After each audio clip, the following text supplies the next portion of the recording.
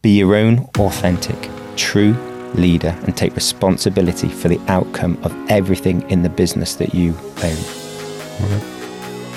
You can't do that if your head's in someone's mouth all the time.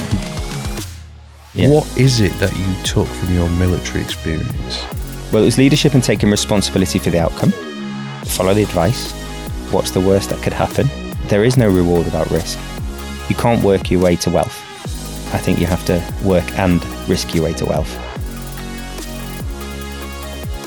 But there has to be more to it than that. There has to be some social conscience to what we're doing, much like the outreach clinics in Afghanistan. There has to be more than the fight. There has to be more than the private work. There has to be more than the millions of pounds. What is in your mindset? What makes you take that leap? It's your first practice. You never run a dental practice before. No, I hadn't even really worked in one. Yeah. So what the hell? Come on, Zach. Come on. Yeah. Okay. Why? Tell me why. I just honestly, I wanted to be in control, and I wanted to control the money. It's essentially on us, and that's the cost you pay. But the reward, obviously, is profit. It should be 20%, roughly. So 20% of 2.5 million is nearly 500,000, and I wasn't doing any dentistry. Wow. It was running itself. I have a mantra where every nurse has to be on a course physically that day or booked on a course. And we create super nurses. Well, I say to you, man, do you want to work with super nurses or do you want to work with nurses that we don't invest in? Hi guys, welcome to Dentistry Unmasked. My guest today is the inspirational Mike Hesketh. Mike qualified from Leeds in 2004. The same year I actually qualified from King's, but we didn't cross paths until 2019 when I met him as a business coach on a business coaching course. He has an absolutely inspirational story, and when I listened to this for the first time and listened to his journey, he absolutely transformed my life, my practice, my business journey. And this podcast is actually split into 2 episodes because there's not one thing I wanted you guys to miss. So Mike has actually served in the Royal Marines. He's taught Afghanistan, and there's some great stories in there just in itself. But he then, once he left the Royal Marines, brought all these skills and all this knowledge and all this experience that he gained while untaught, and then applied it to the world of dental business. He has then used these skills to build a practice in just 3 years from a very, very small practice to one that turned over 3 million, and that was Exeter Dental Centre. And what a journey that was. And he shares a few nuggets in that journey as well. So it's a great listen over 2 parts, guys. Don't miss this one. Mike has now set up Hesketh Healthcare Consultancy with his wife Lara. They're a formidable team. Give them a like and a follow on Instagram as well, and get in touch with Mike if you want to know more about how to grow your dental business. It's certainly transformed mine, and I really hope you get something from these 2 podcasts, because I know I certainly did. I'd also just like to say a very quick thank you to our sponsors, Unique Implant Training and Former Dental Supplies. And guys, I hope you enjoy these podcasts. Thank you. Mike, welcome to Dentistry Unmasked. Thank you so much for, making the 5-hour trip? Yeah, from Devon, 5 hours on the motorway for you, mate. Oh, thank you. I'm honoured that you would, give your time. So thanks for coming. And I'm just going to very quickly just talk about how I know you, because there's going to be many people who do know you, but there's going to be quite a few people you're new to the whole dental media world. Yeah. So I first met you. You facilitated on Ashley Latter's one of Ashley Latter's courses, and I'll tell you my first impression of you. Let me just tell you this, right? So the Entrepreneurs Club is mostly practice owners. Well, it is all practice owners. Yes. It's all about running your own practice and running successful businesses. And then you rock up first day to tell your story. And I've just got to say that it was probably the most phenomenal story in dentistry that I've come across. Oh, brilliant. Which is why I've invited you to come and talk today, and this story needs to be shared. And for me, it was inspirational, and I hope everybody's going to find this story inspirational as well. And obviously the many projects that you've had and your ongoing projects as well. So we're going to talk about a lot of that today. Brilliant. But please, can I start by asking you, First of all, we'll go on to the dental side of things, then we'll go on to the personal side of things. So tell me about your dental career. Tell me about where you started. Okay, so I was a Leeds graduate. We were just discussing that. We're filming this in Leeds, so it's nice to walk around the city and see how much it's changed. Qualified in 2004. Yeah. I wasn't the best student in the world. I did a lot of travelling during my course. I enjoyed travelling to Australia and South Africa and working in the outback in Australia and also in the Highveld in South Africa. And I always felt like when I was doing my dentistry degree, I was always trying to find distractions. It was a choice. I went there when I was 18 and, I didn't take a gap year. And I just, I chose my A-levels to do dentistry. I was good at sciences at school. Yeah. And I thought, it would suit me, a caring profession, a scientific profession. And I like interactions, with humans. I enjoy sort of finding out about people and taking care of people. So I always thought it was going to be a good choice of career for me. Yeah. If I'm honest, the academic side of it and the actual practical restorative and all the different divisions of dentistry didn't always excite me, hence probably trying to always find a distraction at university. Yeah. So that was my sort of dental choice. And then in my third year of dentistry at Leeds, one of the army recruiters came into the university and asked me about and did a little talk and saying, we'll pay you an annual salary. We'll pay your tuition fees at the time, which are about £1,000 at the time. And then you've got to sign on the dotted line for 7 years. And at the time, my brother was with the Royal Marine Commando Reserves out of Merseyside. And his best friend had managed to have a really good career with the Royal Marines and going into the Special Forces. And so I used to go drinking with these guys and they'd tell me stories. And then this chap in the Special Forces said, I think the Royal Marine Commandos have a dentist, but you have to join the Navy for that. So even I was 20 years old, my third year of university, I joined the Royal Navy. As an officer, I went down to do the Admiralty interview board. As an undergrad, you did? As an undergraduate, yeah. Okay. So then they gave me 3 years worth of salary, which I managed to drink my way through and party my way through and just about get through dental school.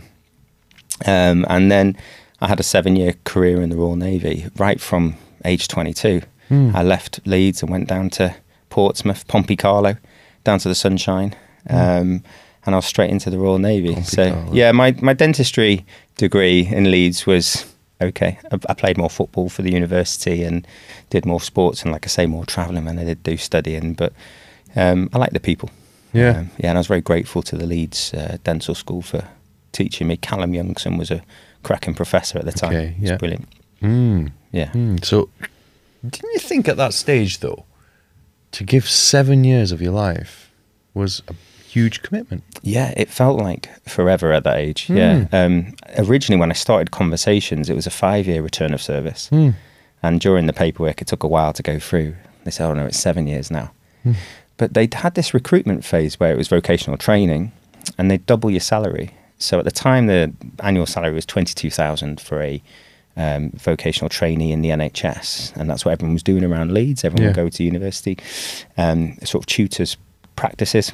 And then they said it was 44,000 in the Navy. So I thought, well, there's a salary there, it's pensions. I was pretty clued into that sort of thing. And I thought, I want to buy a property, my first sort of flat, which I did with my brother in Altrincham in Manchester. And there were other benefits, but it was this thing where in the Royal Navy, there are 3 commando units. And the one in Somerset called 40 Commando, that's their dentist was just about to leave. So I was already lined up to take that role. So I knew that there was a career pathway for me with the Royal Marine Commandos because I didn't want to just be a dentist on a ship within the broader Royal Navy. The Royal Marine Commandos are the infantry for the Royal Navy. So they're the elite.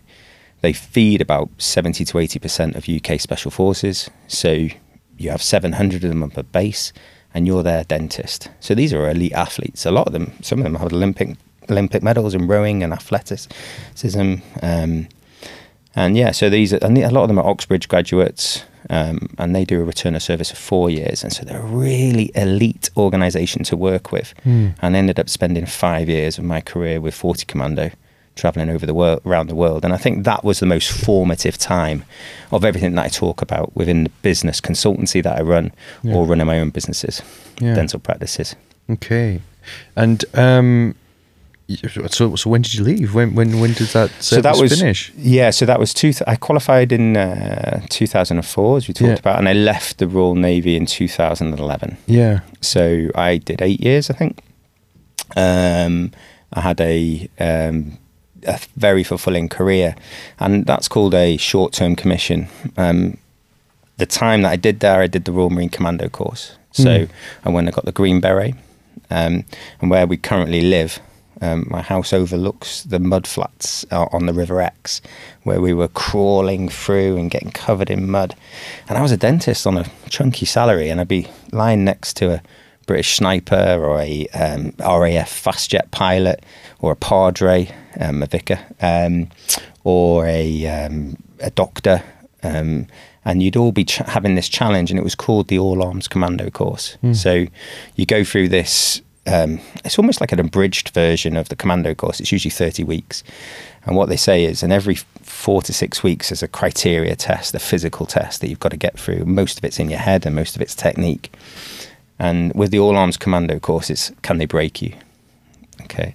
So you're already, as like I say, a trained officer in the military, and can you keep up and can they break you? And it's a bit different now. That was, 13, 14 years ago. You'd hope that it would be a little bit, a bit more sensible. But if you're injured, you're off the course. If you can't do the criteria test at the end of, instead of being 4 or 6 weeks, it was every week.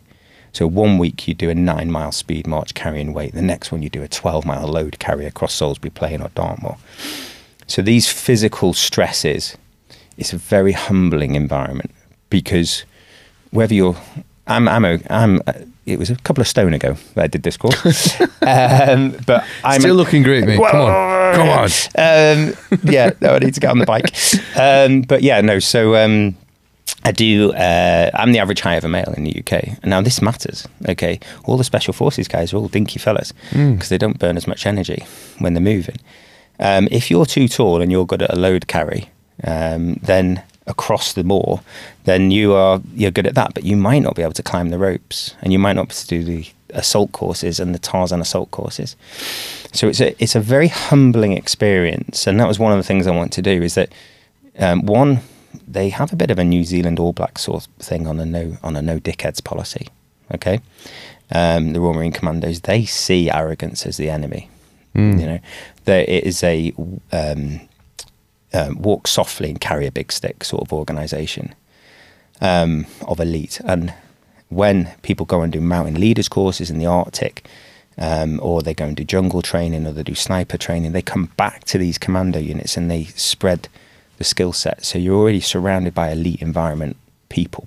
And I was a witness to this for 7 years. I was a witness to this high level elite performance. And because I was an officer, as a dentist, you go in as a naval lieutenant. I was in this environment where I would see high level planning of moving units around the world at a moment's readiness. We were in Sierra Leone, we were in the Congo, we were in Northern Europe, on the Baltic, and then obviously culminated in Afghanistan when it was really bad in 2007. And it was all hands to the pump. And I felt like I had a very, very good stint at being distracted from dentistry. Yeah. And I was lying in a muddy stream being paid to be a dentist on Dartmoor. And, but I would rather get that green beret at the end, get through the course, get the green beret, be part of the crew, and then use those skill sets. But I was always a dentist. I would always do dentistry on the base and look after people. Yeah. Yeah. So it's interesting. May I ask a few more questions about that? Yeah, sure. So in Afghanistan, was it like Afghanistan? Yeah. Or was it? Yeah. It was really on bad. the peripheries of Afghanistan. How does it work as a dentist in the armed services? Yeah. Well, that was everything. So if you do the commando course, like I say at Lympstone, you get your green beret, and then if I can just rewind slightly, we were on a ship off the coast of Africa on the Congo in Sierra Leone, and we were doing training there. And then overnight, all of the the flotilla went dark and our ship was loaded with supplies, and then some of the darker side of life came on board, and it just so happened that there was a warlord in Kinshasa in the Congo that was going to take the city. Now, the Congo is a French dependency, so we made the biggest ship in the Royal Navy look really small, and we hid off the coast of the Congo for 2 months, hiding from the French, essentially, so we weren't responsible for evacuating those guys. But on 2 days' notice, we never had to go into the Congo and evacuate the embassy, but we built models, and my role as a dentist was as a medic.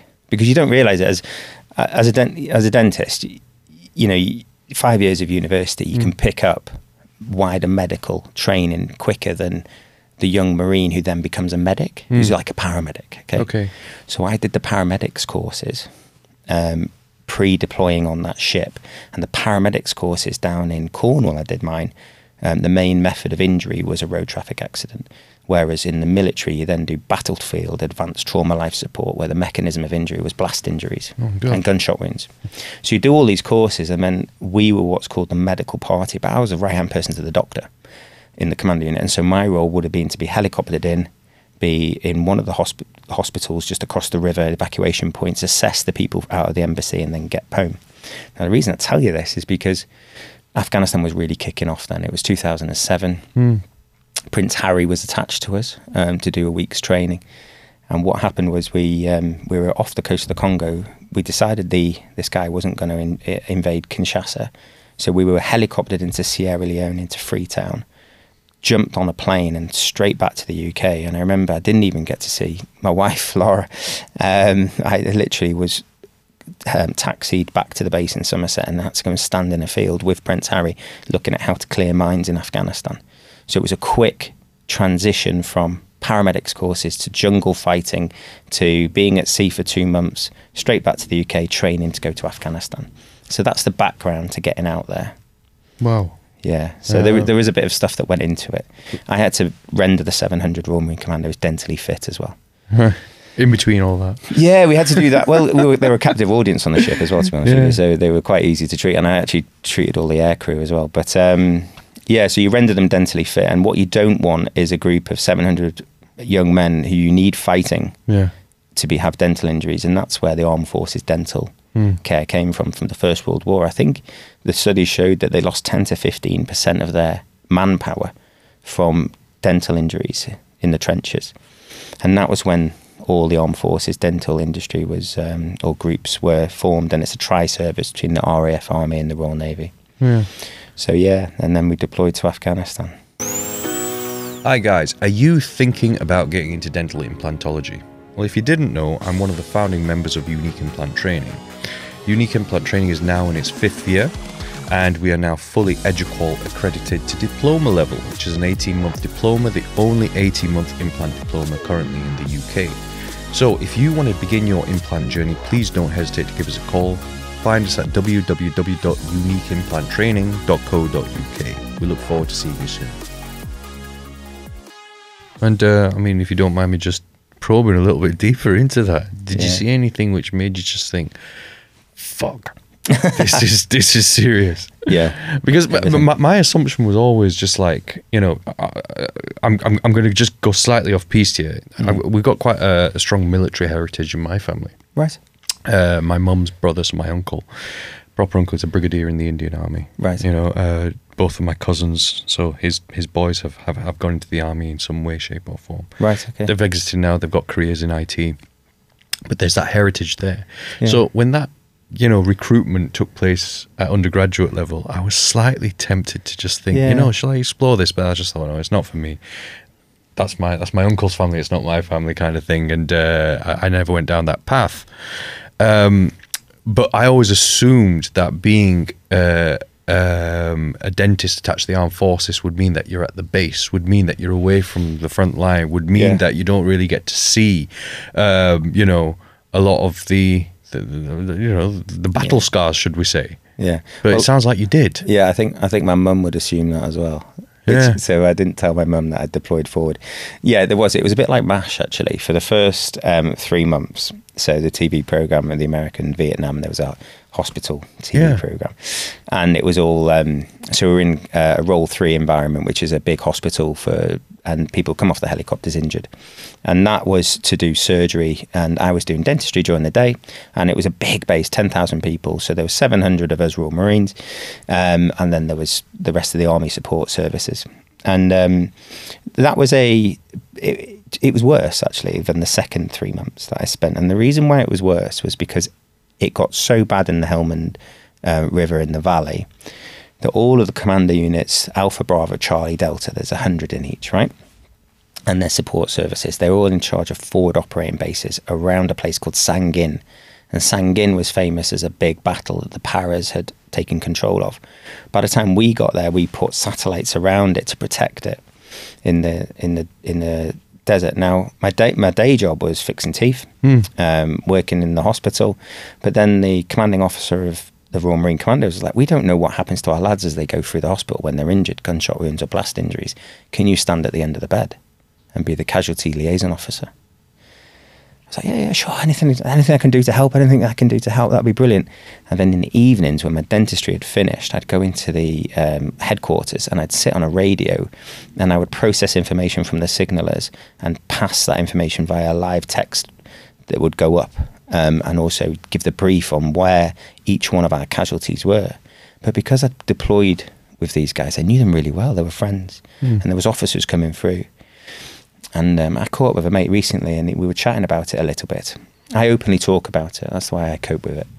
And he was saying, there was a bit of a feeling that you'd spent a lot of times at the end of beds of your friends, and then so in their wisdom they said, we're going to send you forward, and they sent me forward. And they gave me a role called Officer in Command of Outreach.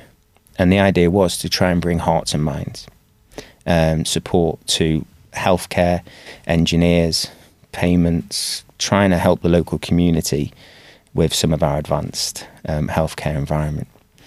But to sum it up, after I'd moved out of that role and I'd gone forward, every road move we were on was ambushed or it hit a landmine, whether it was Russian legacy from the Mujahideen or whether it was from our where it's from the Taliban with IEDs. Every base I was in was rocketed. Every foot patrol we were on, we were contacted, small arms fires or rockets. So we were caught in ambushes. So my role was to try and, while they would have a big push somewhere else to try and get some of the bombers and some of the Taliban, they would use our force with the Gurkhas. So the Gurkha engineers to try and help bring water to the little villages around these forward operating bases. And then, but the Taliban didn't see it like that. They didn't know what we were doing. They just saw us all on the ground. So they just had a pop at us all the time. And so, unfortunately there were men killed, rocket propelled grenades over my head. Gosh. Lots of injuries. And I ended up using that paramedic skills that I talked about earlier on the ground, stretcher carrying away. Yeah. Carrying people out with eye injuries, gut injuries. And it's quite a strange environment, is that there was people injured, local population, that'd be brought to the camp thinking we'd be able to help them, and there'd be me and a junior doctor who wasn't even a GP. And because we didn't know sometimes how these guys were injured, they wouldn't send a helicopter from the hospital that I'd just spent 3 months in. They wouldn't send a helicopter forward. They wouldn't risk it. So they wouldn't save these people. So I'm stood there, with this wagon full of injured children and saying, you're going to have to drive all the way to Kandahar or Kabul, knowing that they wouldn't make it, knowing that we couldn't really do much other than provide first aid to our troops and then ship our troops out. Some of the politics of it was just awful. Absolutely atrocious. Yeah. Did you ever get to a point, because obviously we've seen the aftermath of that now, right? Yeah. Did you ever have an inkling that, or did you ever have a feeling that, is it worth it? Is it worth being here? Are we doing some good here? Is this going to have a long term?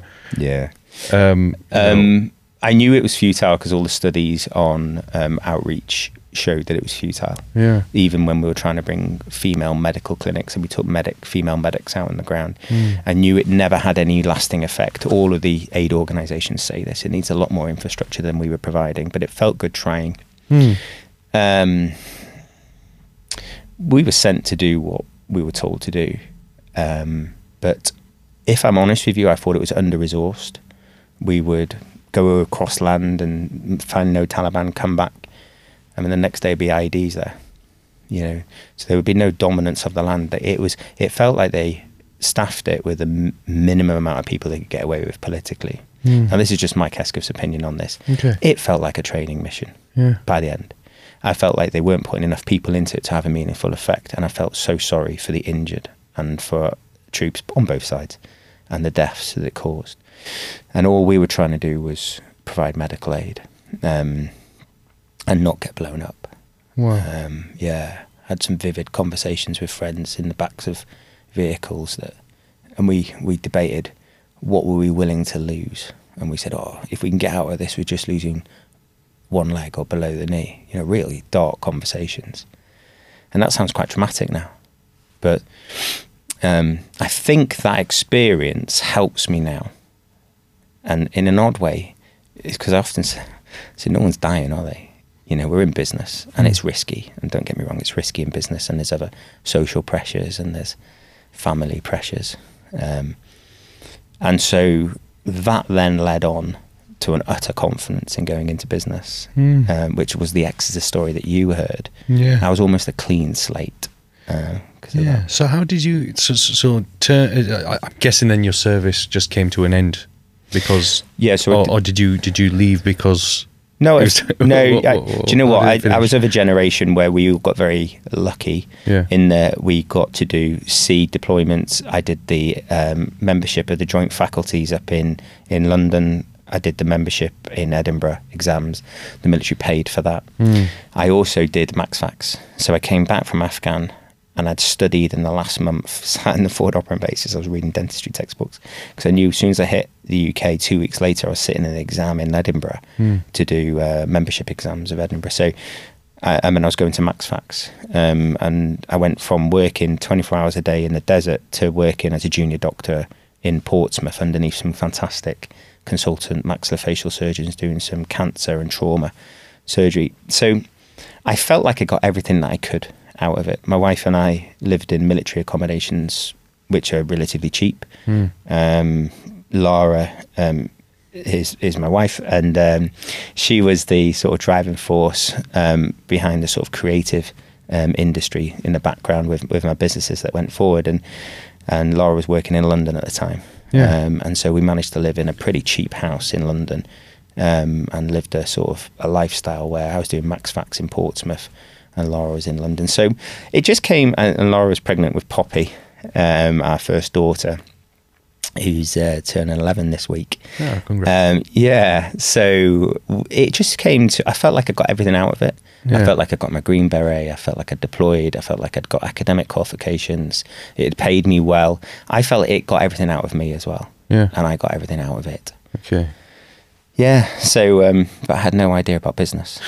Well, let's go down there. So, you've done a long stint with. I want to get this right, with the Navy first. Yeah. Everyone says the Army. I don't know because I think it's soldiering with the Roman Commandos. So it's the Navy and it's the go on. So you've done a long stint there. Then you've come back and you've now gone into MaxFax, which I didn't know that about you. I didn't know that about you. Right. So how do you go from being somebody who doesn't really have that much of an academic in terms of, like, you told me that dental school was kind of which it is for a lot of people, but I mean you spent dental school avoiding it, really, which is one of the motivations for going into the Navy. You've now done your whole service in the Navy and you've seen some pretty amazing things and had some pretty out there experiences. Then you're going into MaxFax. So I mean, people that don't know you, I'm just going to a bit of a spoiler here. You've had a phenomenal business. Yeah, that's great. So tell me about the seeds of that. How do you go from this person with a clean slate to building what was Exeter Dental Centre and that phenomenal journey? So please tell me about that. Yeah, I think I also lent on the leadership training and then being witness to fantastic leadership, be it young officers on the ground or be it courses. So the Britannia Royal Naval College gave me my officer training. The Defence College, I did a third of a master's there in initial staff and command course, maritime. So that was leadership in the maritime environment. And then when I left, sort of fast forward, I'd done a master's in business, and I also did a coaching course in Henley Business School. So I often do things and I don't know where they're going to lead. And I think this is for any young listeners, is that just get on the course, because one, it broadens your horizon. I was a very narrow person, go straight from university, dentistry, straight into the military. Okay, seen some things, but it's always in the military environment. Yeah. So then you go into MaxFax, you go, okay, it was in civilian hospital environment. And I think broadening yourself and doing courses, whether it's leadership, whether it's business, whether it's Paul Tipton's clinical courses, which are fantastic, whether it's Ashley Latter's communication courses, all these courses are broadening that people should do. Okay, and I did those, and I never always. Laura used to laugh. She said, I don't know why you're doing these courses," but I would use these courses then to go, right, okay, well, I know what good leadership looks like. I'm pretty well versed on good leadership now in an austere environment, in a troubled environment, and so I used all of that knowledge to then find a business that I wanted to buy down in the West Country. With Laura being pregnant, she was coming out of work, and we had a house still in Somerset, so we wanted to move back down there. And yeah, we just looked online, saw a practice for sale, a little one that we could afford. We'd saved up a bit of money, living in cheap accommodation, and paid back the student debt and all that type of stuff. And then ended up putting down on a little above a shop dental practice in the city centre of Exeter. But I do think one of the biggest strengths is that I wasn't tainted by the way that the dentistry industry is in the UK. Whether that's, people always think they know how things should be run or done, this is how it works, sort of stuff. Yeah. And because I didn't work in the NHS, I'd worked in the military, we only knew one standard, which was high standards. Okay, so a patient of mine in the military would go to another dentist. So high standards are critical in anything that we do. And I came out, and Laura and I went to look at a different practice where we were going to do a partnership. And I said, do you know, if I buy that practice, it's going to be the end of my life, because I can't cope with some of those partners and the way that they're tainted by the industry. I think that the standards aren't high enough. I don't think the building's neat enough. I don't think the staff are well trained. I don't think the clinical work is good enough. Now, I'm not saying that I set the world on fire clinically. I'm passable. I'm a well-calibrated dentist. But I know high standards, and I know that I come across low standards all the time in the work that I do now. And my biggest drive is to raise standards of leadership, of being in control of your business. And then, funny old thing, Laura and I discussed it, and I said, well, let's have a crack at buying a practice, because we can't do any worse.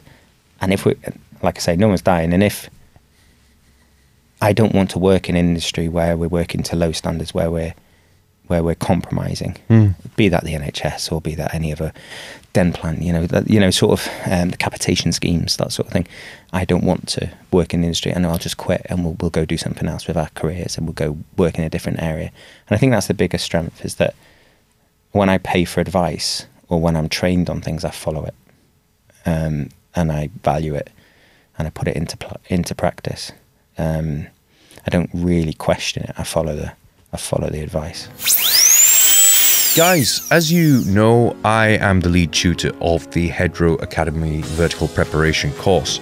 Now, we have put together this beautiful vertical preparation kit, which has been beautifully made by Former Dental Supplies. Simon at Former has kindly agreed to give one lucky winner of this podcast a kit completely free of charge, which retails normally at £220 plus VAT. So all you have to do to win one of these fantastic vertical preparation kits is just give us a like, subscribe to the podcast and share it, and leave a comment below, and we will pick one lucky winner every podcast, and Burkit will be finding itself in your clinic. Okay, so yeah, great guys. The Horacle Burkit by Hedro Academy and Former Dental Supplies. Can I ask, because I've got, my own courses, and I've got many dentists who come and ask me about where I started out, and, I've run a few clinics myself, as you know. Yes. Very successfully. Thank you. I think they could be better. Well, I'm learning, and that's how we met. But you know, the question I always get asked is, you know, when do you know the time is right to buy a practice? And, you know, how do you go about doing it? And you've had all these questions before from people as well. So, you know, obviously my opinion is you're either just going to do it, you're built that way, or you're not going to do it. And there are people that are built a certain way to go on that path, and there are people that aren't. But just again, listening to your story, I just find that jump, and I just want to explore that jump that, you know, first of all, you know, you haven't got that much of a solid passion for clinical dentistry, but you're competent, you're good at it, right? You've been in the military now. And then now you've been in the Navy, right? Yeah. Same. Apologies. Catch-all. That's all good, mate. All good. But you've been in the Navy. Yeah. Now you've ended that time, all those years of service, and now you're just gonna go and you've done some max fax training, and now you're just gonna take the plunge, which many dentists do not do in their whole career, and you're just gonna go for it. And you're gonna buy a business, and not only do you buy a business, man, you make a fucking success of it. Yeah. We're gonna talk about how successful it is in a second, but I just want to explore. I want to explore what is in your mindset. What makes you take that leap? It's your first practice. You never run a dental practice before. No, I hadn't even really worked in one. Yeah. So what the hell? Come on, Zach. Come on. Yeah. Okay. You know, why? Tell me why. I just honestly, I wanted to be in control, and I wanted to control the money. Right. Because you think the military world's brutal, but the civilian world, especially around money, is a lot more brutal. Right. I was used to a salary. You know, and the paycheck at the end of the month would come in. And I worked in London, in West London, moonlighting. You do gardening leave when you come to the end of your 7-year contract for a few months. And I started to work in a local dental practice, and I didn't get paid properly. Right. Got ripped off. But I was already paid. I was still paid by the military, but he didn't pay me. He did loads of. It was the best thing he did, actually. It was probably the best £1,000 I spent. He kept the £1,000 of... he's a well-known dentist. He has a group in West London. I won't tell where. But he treated all his associates like this. And they all, you know, he wasn't very popular, and the places were run down. And I thought, oh, okay, this is the real world. You know, the real world's a lot more brutal than the military, really. And I thought, right. I said, and I came home, and when Laura and I talked about it, I said, we've got to control the money. If we're going to make a success of this, is that the standards are too low in these little practices, and the money isn't, and we're not controlling the money. We can't be beholden to someone else that isn't a government organisation. So what we did was I spoke to David Brewer of Frank Taylor and Associates. He's my broker. He always has been, and I've got to mention him because I like David. He's an Arsenal fan. I'm a Liverpool fan. Oh. But we're getting controversial now, aren't we? But other than that, he's brilliant, and he's raised over £2 million for me now over the years. David Brewer, I really like him. Yeah. And so he spoke to us. We had, I think, 25 grand. And if I'm honest with you, dentistry, I knew it was an industry where we could financially dope the practice. Is that if we kept costs low, Laura works on reception with a newborn baby. Just about got over that 10 years later, and you know, helped with the reception side of things, and I bought a practice that was within my means. So we paid a deposit of 10%. David Brewer raised us 260 grand, something like that, and then we bought a dental practice that had been on the market for 2 years. And it was just a decision. It's as simple as that. I think people overthink things. It's like, if you ever get frustrated with an owner who you know is not treating staff as well as you would, then you go, that's tick number one. I can look after the staff. Well, there's a lot of tools out there to manage money, financial command and control. People are surrounded by brands and identity. Well, they can put their own brand on a business. Okay, and they're the 3 pillars I find that dental practices are built upon. Now, I didn't know that at the time. I've sort of codified it now, having talked about this incessantly over the years. Yeah. But at the time, it was a bit of a no-brainer. Let's just buy this practice. It's cheap enough. The costs aren't too high. And what can go wrong? No one's dying. And the other thing is they put security against our home at the time. And it was just after the financial crash. And there was no equity in it. So we had nothing to lose. They couldn't take my dentistry degree away from me. I could still go and work as an associate. I think people, the fear of loss is so much stronger than the fear of, gain. And my fear of loss, well, my loss was a lot more dramatic. Could have been previously, a few years previously.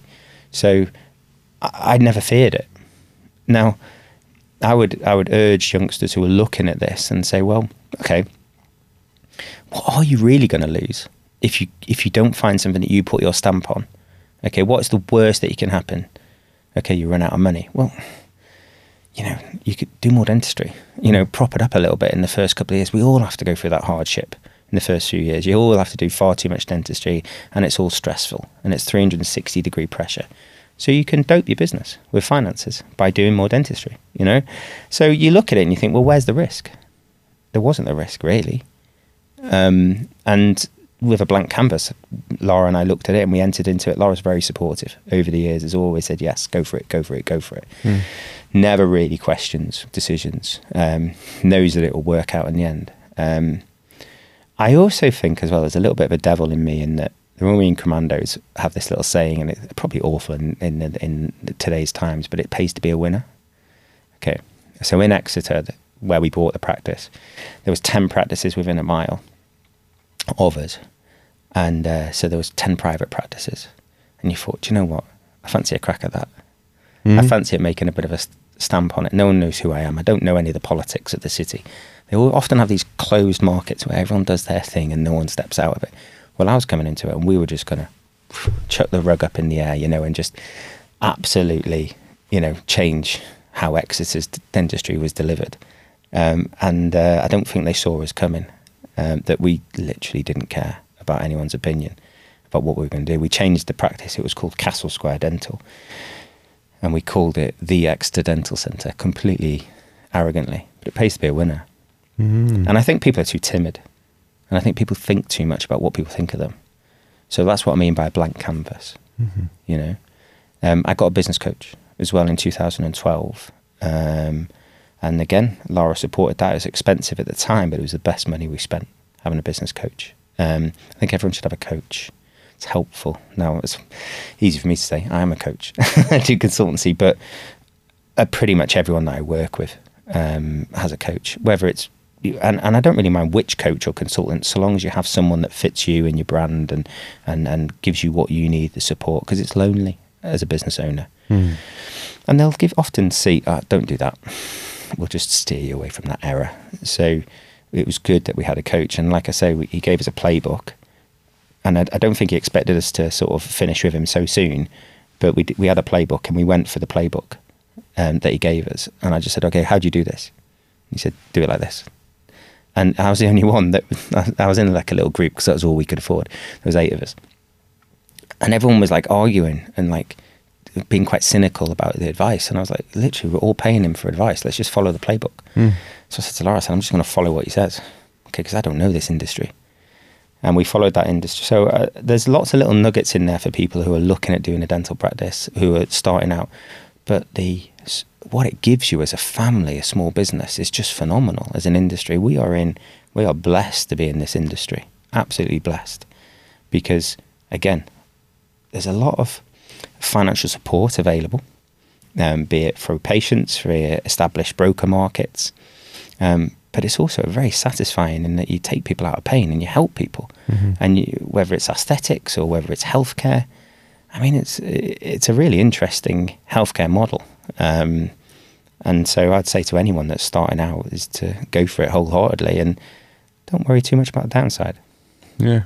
So can I ask you a bit more about then the growth of that business? Yeah. Because that in itself is a phenomenal story. Yeah. So how did you start out and what was in place and where did you take it? So it was 3 old boy partners who wanted to retire. And for the 2 years it was on the market, everyone was trying to get them to stay. And I think this is another top tip. Buy the business and let the partners go. So do the opposite of what the corporates do, especially if you're an independent, okay? Because the worst 3 months were the month 1 retired, month 2 never retired, and month 3, the third one retired. And they were the worst 3 months of owning the business. And we owned it for just 4.5 years. It was turning over, I think it was turning over just shy of 500 grand. It wasn't it was above a shop, so it only had like one of these little door entrances, go up the stairs to it. The dentists, bless them, had decided they didn't need to do a course in 30 years because they were Birmingham graduates and they were very good graduates and they didn't need to know anymore. I think, okay, fine. Different era. Didn't believe in the CQC, didn't believe in CPD. They knew how the world worked, and they were great relationship builders. Well, that was a great opportunity because there's so much untreated disease in the patients because it was all patchwork quilt dentistry. So one, you then have potential. So another top tip is to look for the potential.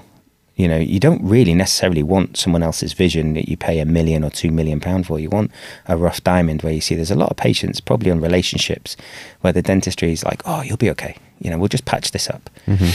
So it was turning over 500k. We bought it for 280k. Every year it grew. So the first year it grew 300 to 800,000. And then the next year it went to 1.2 million. The next year it went to 1.6 million. The next year it went for 2.1 million. And then the turnover eventually was going to hit 2.5 million. All based on high standards, change everything about the whole business. Don't worry about the staff that might not be on the journey. Hope that they come with you on the journey. And be welcoming and be supportive of them. But a lot of the time they're of the mindset and the culture of the previous owners. So we never had to sort of get rid of anybody, like, or, you know, go through disciplinary process as such. We just raised standards. And then because we raised the standard of dentistry, we recruited a couple of associates to replace the guys that left, the partners. We had a mantra where we refer no work out.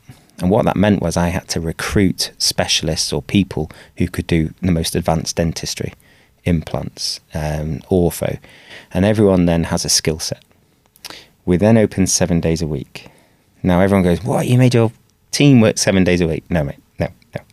What we did was we went on a 5-week rota where everyone had to work 1 weekend in 5, and then they had the Friday and the Monday off of that week. And lo and behold, people liked those weekends, because they could have a quiet weekend on a Saturday and Sunday in a city centre. And then what happened was we became the emergency centre for the whole of Exeter. And so you get so many emergency patients that the associates then wanted to come in on a Saturday and Sunday, and they'd be paying the nurses extra to come in and nurse for them. So we'd end up with 3 or 4 dentists on a Saturday and a Sunday. But we have to have this mantra. Again, it comes from the military, probably one in, all in. Okay? So I had to work the weekends. Often I talk to clients now with practices, they say, oh, there's this associate's on a master's and he'll work the Saturday and Sunday. I'm like, that's not going to cut it. You've got to build a team of 10 clinicians. You need at least 6 surgeries for this. It's a full service practice, and you need to refer no work out, possibly, as opposed to, you know, lower 8s and things like that, and need to go to hospital. And if you haven't got the clinical skill set to do it, or the wherewithal, the equipment, then get it, then recruit. To do that, you need a strong brand. So that's why we changed the name to the Exeter Dental Centre. We opened 7 days a week. But it became just your fixed cost then, or split over 7 days instead of 5 days. So there's all good business practices to it. And what was interesting was when it went from 500k turnover to 2.5 million in 4 years, I dropped a day of dentistry every year to pretty much, I got down to 2 days. I think I started at 5, but only lasted 6 months at that. And then I got down to 2 days. And then for me, the right amount of dentistry was 0. Whereas a lot of clients that I work with, some of them enjoy implants or vertical preparations on ceramics, your raison d'etre, and they enjoy that, and they want to focus on their niche of dentistry, and that's cool. My niche of dentistry, well, I did a master's in business from Exeter University. It's not, my role is to take responsibility for everything that happens in that business. I'm responsible. If the staff muck up, it's my fault. If they're not trained well enough, it's my fault. If the patients aren't cared well enough for, it's my fault. I'm responsible. Now that's the cost that I pay as the owner. There is no blame. It's my fault. The systems weren't good enough. And it became a very systemized practice, but with a heart and soul, I'd like to think. Yeah. But taking that responsibility is another thing for dentists looking at. It's essentially on us, and that's the cost you pay. But the reward, obviously, is profit. It should be 20%, roughly, in a well-run big practice like that. So 20% of 2.5 million is nearly 500,000, and I wasn't doing any dentistry. Wow. It was running itself. There's layers and layers and layers we could deep dive into, which I talk to clients about. Yeah. How you get nurses running well, how you get the front of house team working well. I'm really interested in the TCO concept now. I've been a bit of a Luddite with that. But how you get clinicians working well, quarterly clinicians meetings, the study clubs, how you build it on a good academic clinical background or baseline that then you can grow off. It then doesn't need you as an owner. It doesn't need Mike Hesketh. It becomes the Exeter Dental Centre as a third party, as a brand. And people take it far too personally that it's all about them, and the harder they work. The only caveat to that is when you're investing heavily like we're investing in marketing. We dominated Exeter for marketing. We had 200 new patients a month. Back in the days when it's difficult, pre-COVID. We dominated Exeter with marketing, but through Google reviews in 2012, 2013, we hammered Google reviews. We did SEO pay-per-click at the time. I know the market's moving in digital marketing, but it's interesting.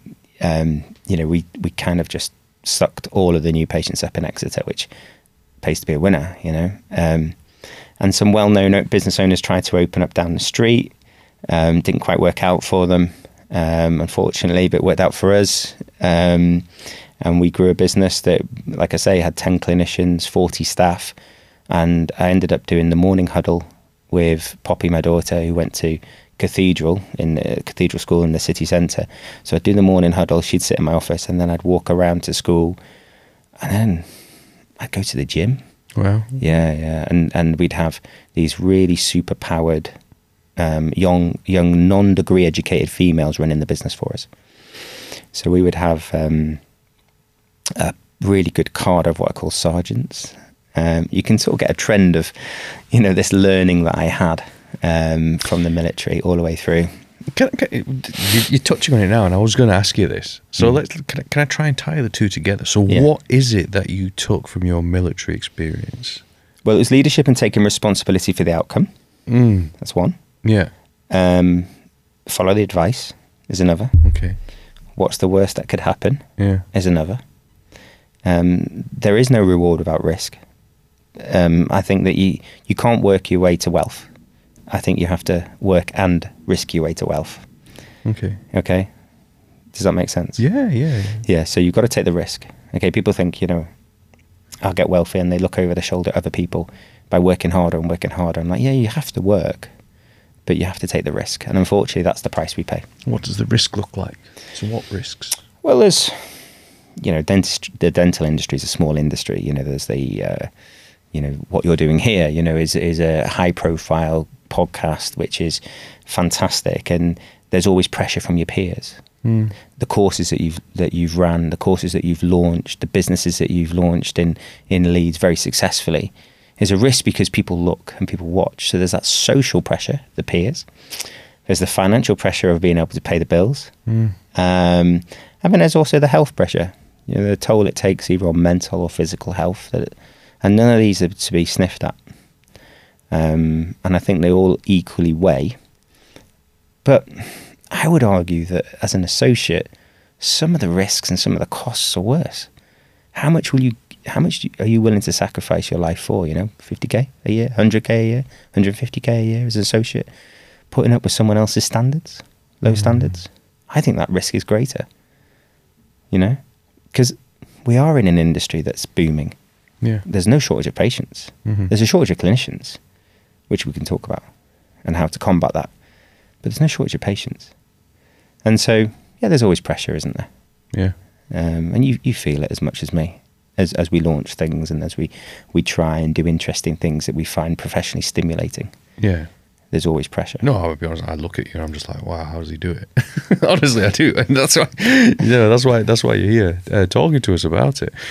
Can I ask a very specific question? And it's kind of like, maybe, how come I haven't asked this yet? But this word leadership, is bandied about so much. Let's define it. What is leadership to me? And what is leadership, and how have you applied leadership that you've observed in your military training, and how have you applied it to business?